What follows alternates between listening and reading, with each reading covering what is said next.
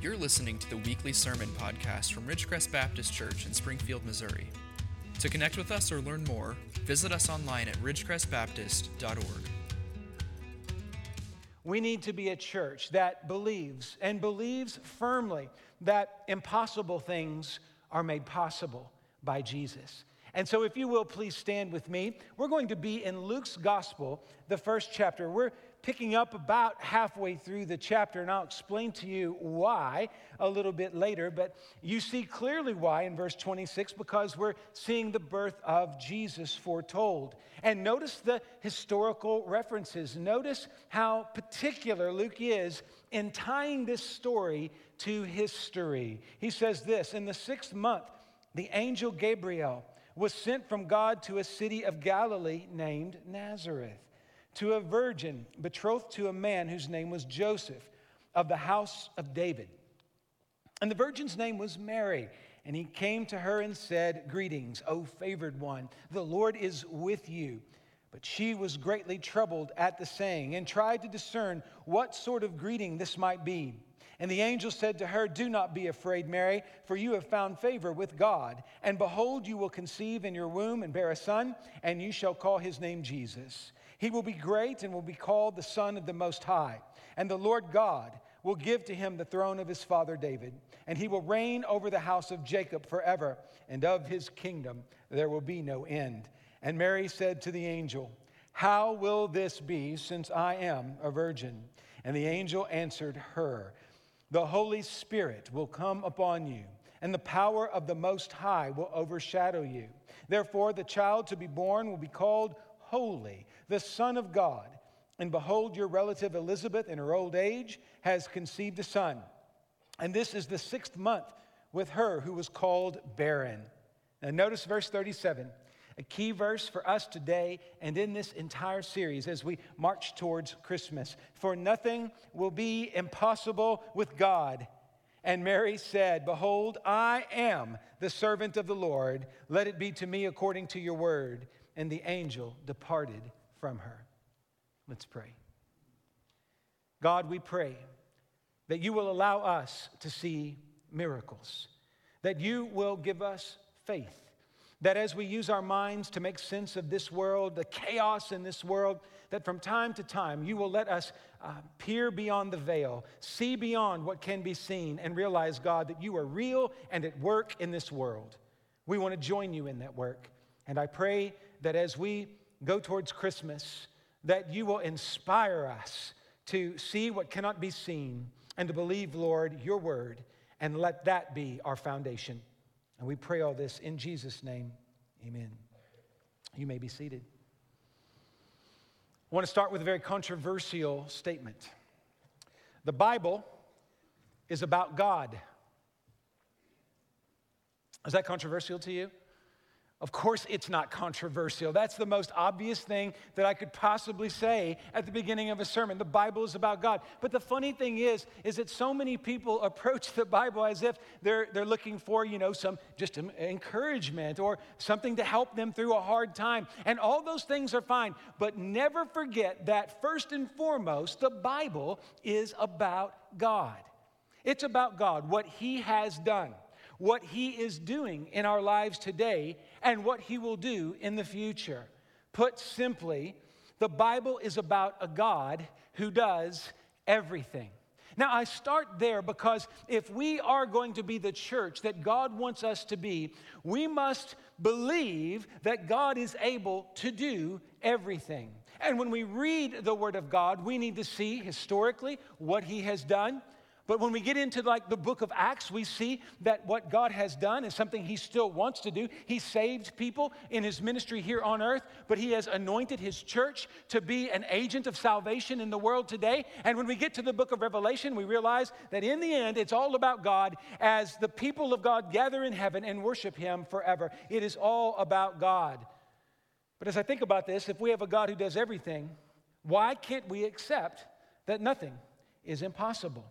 And I want you to realize that so often, those of us who have been people of faith, Christians for many years, I think that we soon lose that wonder and that majesty, not just of the Christmas story, but just of our story. We tend to forget all that God has done in our lives to save us, and then we start putting a limiting factor on what God is going to do in our midst today.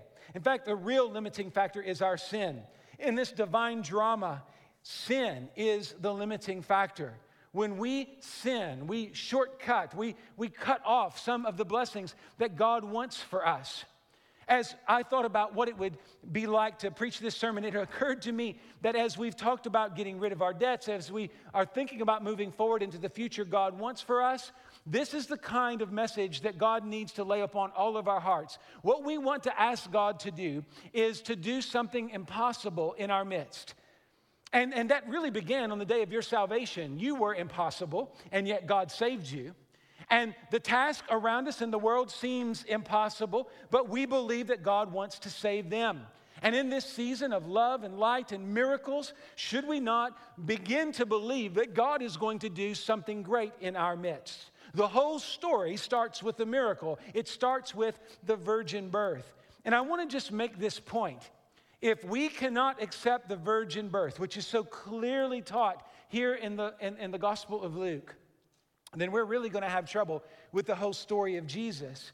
Because the whole story of Jesus is about a God who is coming into this world and bringing his power into this world. We struggle with this today, brothers and sisters, and let me just be honest about it. It's one of the reasons we struggle with this is because we tend to put facts and reason on the highest pedestal. Now, let me just say this. Facts and reason they're not a bad thing. Having facts, living your life according to the facts, especially if you're an accountant, is a good idea. If you're an engineer, fantastic. A doctor, even better. But we know in this world that sometimes there's something more going on around us. And though I think science is one of God's best gifts to the world, I believe in a God who stands above science. In fact, I would say he is not limited by science. Science in the sense of just what we can see and verify and repeat. I believe in a God who is way beyond all that and that process. And the beautiful thing is this. Just when we need help from above, it seems like God invades our world. And this is ground zero. The Gospel of Luke, the story of Jesus' birth, this is the ultimate invasion. But I believe that invasion continues to happen. It happens every time someone receives Christ as their personal Lord and Savior. In that moment, someone opens their heart to a message and a hope from another world. And when that happens, that is truly the miraculous. And if we as God's people believe in the miracle of salvation, then we need to also believe that God continues to work miracles out through his people, doing great things in the world.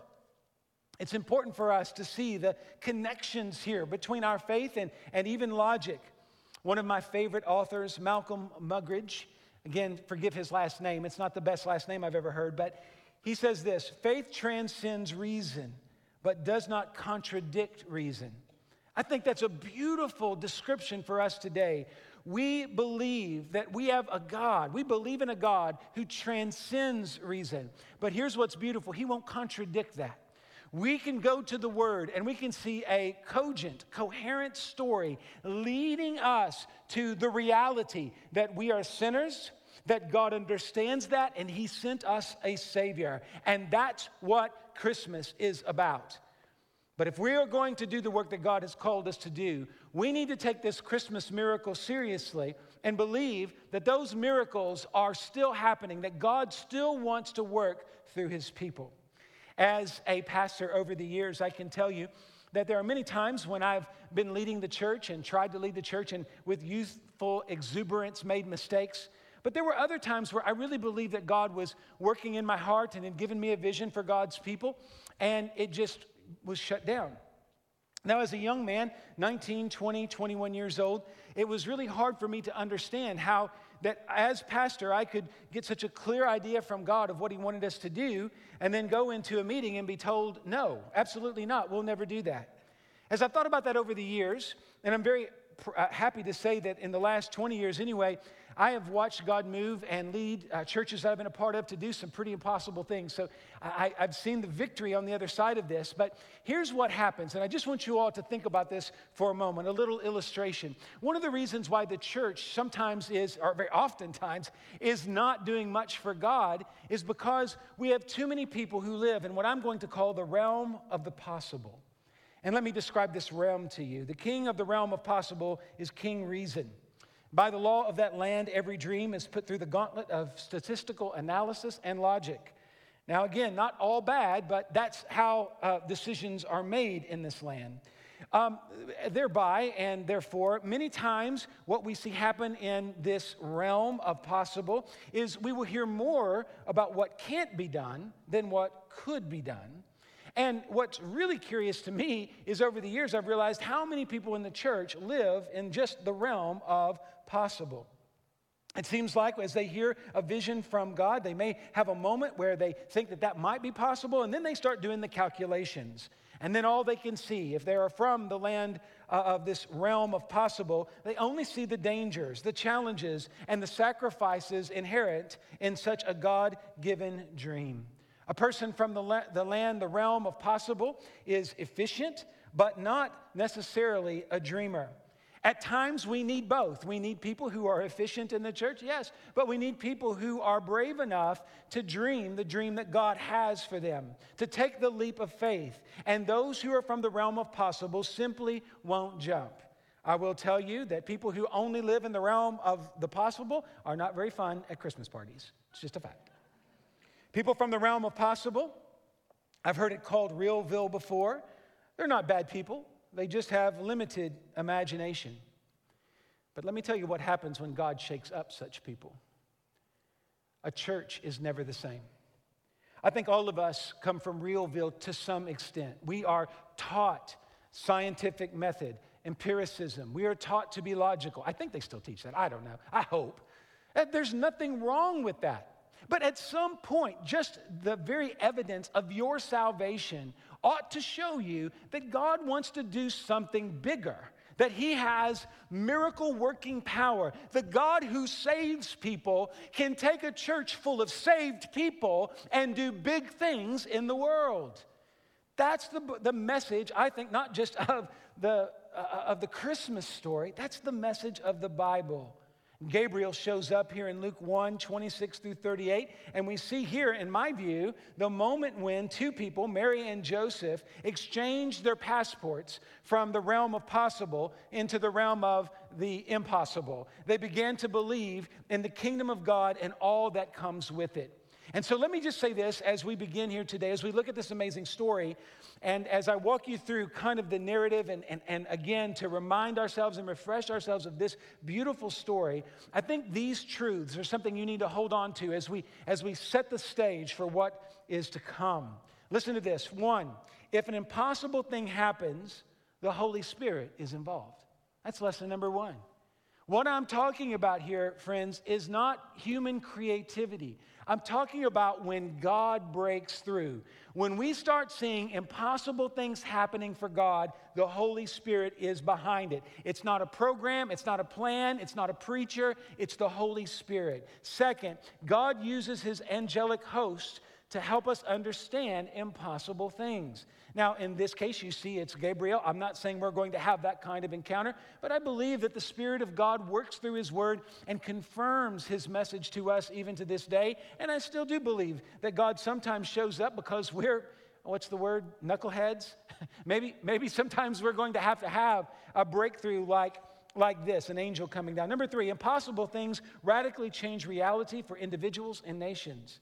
So I want you to understand what I'm talking about here today is not some minor initiative that will shake us up for a couple of weeks. But when God really gets a hold of a church, it redirects that church in ways that are phenomenal and undeniable. And I believe that God wants to bring that kind of revival here to Ridgecrest. And the fourth thing, only people of faith can appreciate and fully benefit from impossible things. The world can see it, But only those who have Christ in their heart can appreciate it for what it is. Like, we know how limited we are. We know our weaknesses and our downside. And so when God begins to do these great things, we know that it had to be from God. We have to continually remind ourselves of that and proclaim that to the world. Let's walk through the story very quickly, verses 26 through 33, and let's determine what sort of greeting this might be.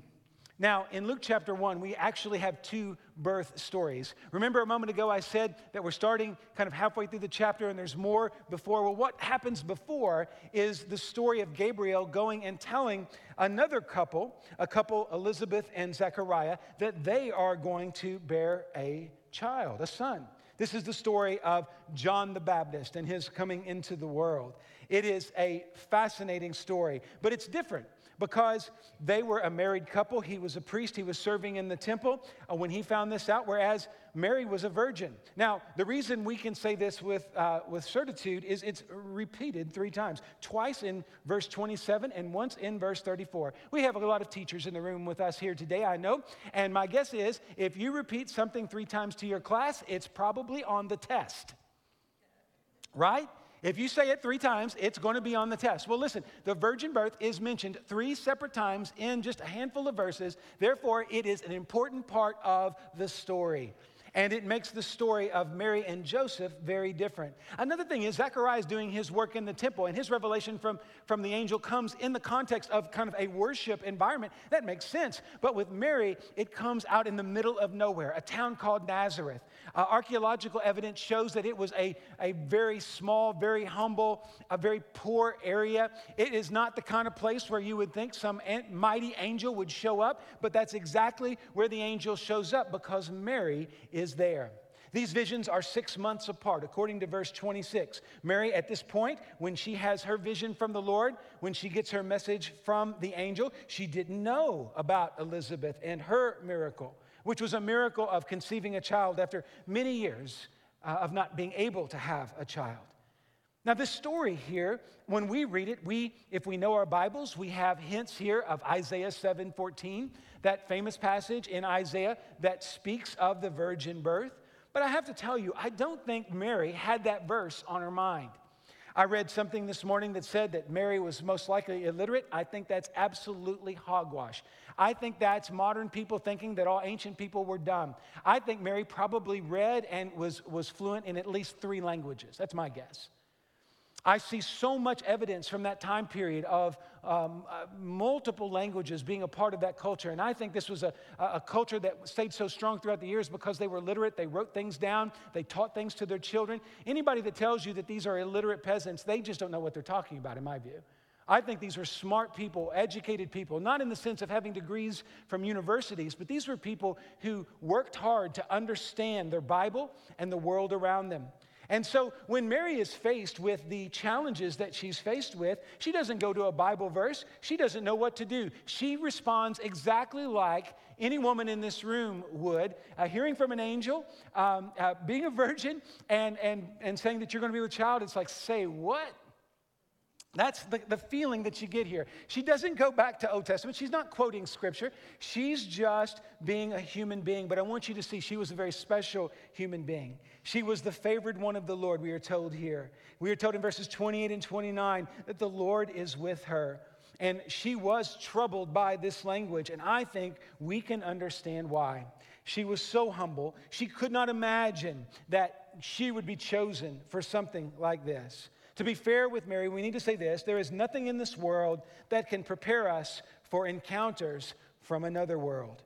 Human beings don't have a natural gear for the supernatural. So listen to me. What Mary goes through here is something that I see every believer and every church has to accept. When God starts moving around us, we really don't know what to do with it. We don't exactly have a gear for it, but we must trust that God's grace is sufficient and that He will show us the way. Look at verse 28, and I want you to see 2 words. The words are greeting and favored. Look at them. Greeting and favored. At the root of both of these words is the Greek word for grace. In other words, this whole story is about God's grace pouring out from heaven into Mary and Joseph. Verse 30 shows us that this is a grace greeting. and that she need not be afraid, for she has found favor. Mary found favor from the Lord. And what is that favor? Well, the long-awaited Messiah had come. Let me just show you. In verses 31 through 33, there are a list of things mentioned here, and I want to just read them off to you. These are important as we build to the Christmas season. What does Gabriel say about what's going on and what this child will be? First, it will be a son. Second, his name would be Jesus. Third, he will be great. Fourth, he will be called the Son of the Most High.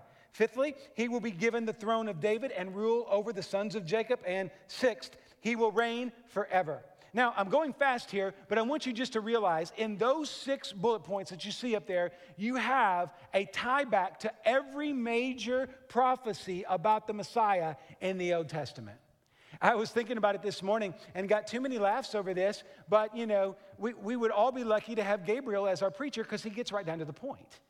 You know, those of you who are hungry and want to go to lunch earlier, you need Gabriel because he gives a 6-point sermon in like a minute.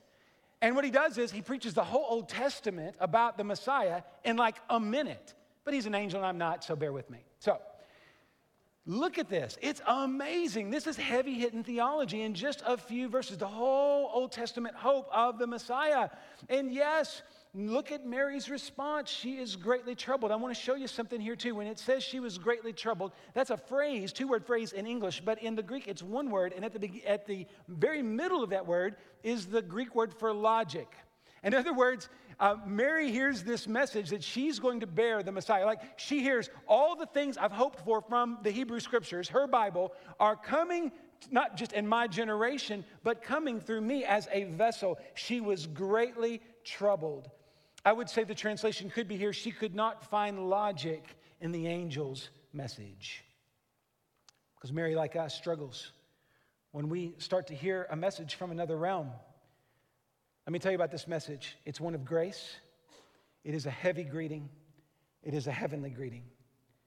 Mary could not have understood how much grace was being poured out on her, but I want to say this. I don't think she had any idea how heavy this message was. The burden that would come on her heart. Mary could not fathom it in this moment. But it was a heavenly greeting, a reminder that God had broken through. And I believe that these verses are preparing us for the miracles of Jesus, the signs and wonders and power from God that would break through because of his ministry. We see in these verses here in Luke, we see the preamble to what God would do. And what God was going to do required this. Point number 2, a step outside the realm of possible. Mary and Joseph took, I would say, the express train out of the realm of possible. In a moment, they had to leave all the logic and all the things they thought about their world behind and trust in the Word of God. To receive Gabriel's message was to take a huge leap of faith, a step outside of Realville. Mary's response to the angel is the most natural response imaginable. She says there, "How will this be since I am a virgin?" Verse 34. That is a phrase that has been poured over by Christians for 2,000 years now. The idea of the perpetual virginity of Mary, which some believe in, comes from this passage. But I'll tell you, it doesn't need to be complicated at all. This is a woman who is just asking a simple question that deals with simple biology. And I want you to realize that Mary, I love this passage because it doesn't have a mythical sound. These are the questions that normal people would ask in extraordinary circumstances. How can this be? Now, I want you to realize this. We can't set aside our logic even when we have deep faith. It is okay to ask hard questions. But when God confirms that he's at work in your life, you need to be willing to take the hard steps to be faithful. Listen to me. It is good to ask questions, but at the end of the day, we need to walk with God and go whichever direction he's called us to go. The Gospel of Luke begins with the encounter between Mary and Gabriel, because like Mary, we all must make a choice. And in this room today, I want to ask you, are you going to remain in the realm of possible, or will you be brave enough to believe in a God above possible, that he invades this world from time to time? Do we believe in the power of God? Or do we only put our faith in the powers of our minds, logic, and reason? This story really pushes us. It pushes us beyond the possible. It pushes us beyond what we can do in our own power. And it's all about faith. And here's the question. Will you trust in the Holy Spirit who makes impossible things possible? Gabriel's response to Mary's good question in verse 34 is both one of beauty and mystery. It's beautiful because it speaks of the work of the Holy Spirit. But anytime you're talking about the work of the Holy Spirit, friends, that's mysterious. The way the Spirit of God works, words always seem to fail. But notice verse 35, the angel says, the Holy Spirit will come upon you. The power of the Most High will overshadow you. I could play around with those words with you all day long. I could show you what they mean and could mean. But ultimately what we see here is that Jesus was born into this world because of the work of the Holy Spirit. And he was born in such a way that he would be born into sinless perfection, because that's exactly what you need. Verse 35 tells us that he would be holy. We need a holy God to save us from our unholiness. We need someone like Jesus, because otherwise it is impossible for us to be saved. But we are told here nothing will be impossible with God. God is able to make a barren woman bear a child, that would be John the Baptist, and that same God is able to take a virgin and cause her to conceive, and that would be Jesus. However you look at it, both of those situations from an outward biological, real world perspective looked impossible, and yet God made them possible. And the Lord is trying to open our minds and our hearts to the reality that if we are the servants of God, He can take things that look impossible and make them possible. And I have seen it enough over the years where people who live by faith, they didn't have the money, they didn't have the resources, they didn't have the strength, they were from small places, they were ignored by the world, and yet people like Lottie Moon were able to change the world because they kept walking in faith. And the church today must believe in that same regard, that we are a people of God, a God who does amazing things through us. I can't say it enough. Your salvation is an impossible thing. If you get away from all of the religious cushion you've put around you, when you go back to that first moment and you are honest about the fact that there was a moment when you were lost in your sins, you were dying because of your sins, and a God of love and grace and mercy came down and saved you, that was an impossible thing, but it was made possible by the blood of Jesus. And I believe that blood is so powerful that, remember, one sin could cancel that salvation if it was dependent on you. But it's not dependent on you. Remember what I said at the beginning? The Bible is about God. It's about what God has done. We receive the gift of God. We believe that He died for our sins. And the impossible reality is that when we have faith in Jesus, He washes away our sins. The logic seems unfair. Someone could say, well, what if I do a bunch of good deeds but don't believe in Jesus? Well, then the Bible says that you're apart from God. You're cast out. And then you see someone who doesn't live their life for Jesus all their life, but at the end of their journey confesses Christ and has a genuine conversion. And they're welcomed into heaven. You say that's unfair. I can't tell you how many times in talking with people they've said, I just can't believe in a God like that. Well, it's the only kind of God I can believe in because I need mercy, and so do you. It's not about how much I do. I know and you know, if we start adding up all the good deeds we've done, if we're honest, we know there are plenty of bad things that cancel that out. No matter who we are, no matter where we're from, there's always that sin that remains unless the blood of Jesus has washed it away.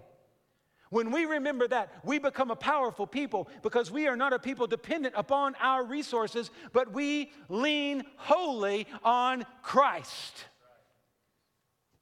And we'll do that for salvation. I can even get amens for that. But can we believe that that same power that saved us is a power that will cause us to work in the power of the Spirit in this world and change the world for Jesus? The same power that saved you is the power that can drive you forward and take you, who you are, who you were made to be, and make you a part of the kingdom of God and the work of the kingdom of God here on this earth. The church needs to take this word seriously, that the God who caused the virgin birth and brought us the Son of God that brings us salvation, that God wants to bring us revival. Will bring us the power of the Spirit in our midst. We have to stop telling ourselves what can't be done, and we must believe that God can do all things. The Bible is all about God, but I'll tell you, so should be the church. The Bible is all about God, but so should be the church. And I think many times we have made even church work about us, about our agendas, about our pet peeves and what we want. We want the church to conform to our image. And I want to tell you, the people who are the worst at this are the pastors. We want it to be like what we want it to be. I want you to know I've made those mistakes. I'll still make those mistakes because I'm human. But my heart is that we will find God's will for the church. I don't want Jeremy's dream to become a reality. We are nothing until we find God's dream for the congregation. And when we find God's dream, we're going to know that it's bigger than us. It'll stretch us. It's not within the realm of logic or possibility, but it is what God has called us to do. It'll be confirmed in the Word. It'll be confirmed in prayer. It'll be confirmed by our leaders and together as a congregation. When God begins to move, it will shake us up. It will push us beyond our limits, just like Mary and Joseph. Mary and Joseph had a different plan for their lives, but God changed the plan. And they were brave enough to say, "Yes, Lord." Verse 38, and Mary said, "Behold, I am the servant of the Lord. Let it be to me according to your word." Let it be to me. I don't know if you realize this, but she was signing her own death warrant in that day and time. Let it be to me. To accept the coming of a child in her womb. To say, "Yes, God, I will be that person." Remember, in that day, adultery was a capital offense. She could have been killed by her elders. Now, that's not okay. That element of the culture is not okay in this context. Obviously, there would have been no grace there. So I get that. But I want you to see how brave this was. This wasn't just like, "Oh, yeah, I've decided to follow Jesus," and really you can't even think of one consequence. Here in America, there are very few consequences. Some of you may have had them. Some of you have maybe had to walk away from family. That does happen even in the United States. But in some places in the world, people have to walk away from everything. In this instance, Mary was really walking away from everything. She was giving up her life, just as her son would in 33 years give up his life on the cross. Ultimately, to follow Jesus, you have to lay your life down. Impossible things happen when we lay our lives down, when we believe that God is able to do great things in our midst. But as long as you're thinking about it, let me dwell on that for a while, Pastor. Let me, get back with you. Doing impossible things for God, logically, sounds like a good deal. But let me think on it. Well, the more you try to figure it out, the less likely you're to do anything. Believe me. I want you to know that God has a great plan for us, and the Christmas story is the beginning of the gospel story. But this idea of doing impossible things for God and impossible things being made possible, that's the beginning of our story. That's the beginning of our faith. If we are a saved, called out people, we have to live with faith like Mary and Joseph had. We must take God's word as a gift from God, just like a message from an angel. Do you realize that? You're probably not getting invaded by angelic hosts, night to night, because you don't need it. It's right here. God's word is telling you the power you have in his name, and we're just not receiving it. We're not taking the word quite literally. When Jesus spoke of greater things that we would do in his name, we're not taking that literally, but we ought to. We should. And this morning, if you're here and you're not a believer, I want you to know your sins are many, but God's mercy is more. That great song, his mercy is more. I hope you realize that.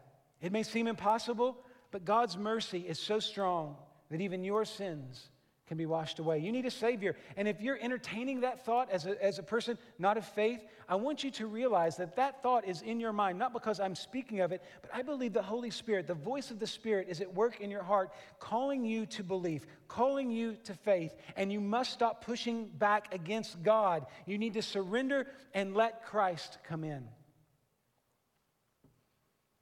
But I want to say this to you, many of you who are like me, many of you who have long ago professed faith in Jesus Christ. Let me just ask you a question. When did you stop believing that God can do impossible things?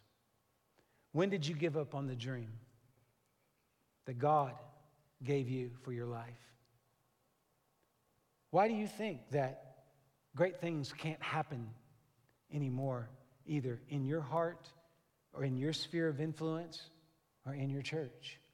Maybe you haven't said it out loud, but down deep inside, you keep saying, I don't know that I'll ever see God move. I want to tell you, when you say things like that, that's not the Spirit. That's the enemy. When it's the Spirit, you will hope all things. You will believe all things. Church, we have to recapture this basic faith of Mary. We have to stop making excuses and be a people of faith. It's time for us to see impossible things made possible. And I just want to encourage you. I want to encourage you before you leave here today to either trust in Christ and be saved, or to start living like you've trusted in Christ and are saved. Imagine the possibilities of the power of God at work in you and in us. That's what we're after here. And that's what we believe is possible by the work of God. Let's pray. Thanks for listening. For additional resources, to learn more about us, or get connected, visit ridgecrestbaptist.org.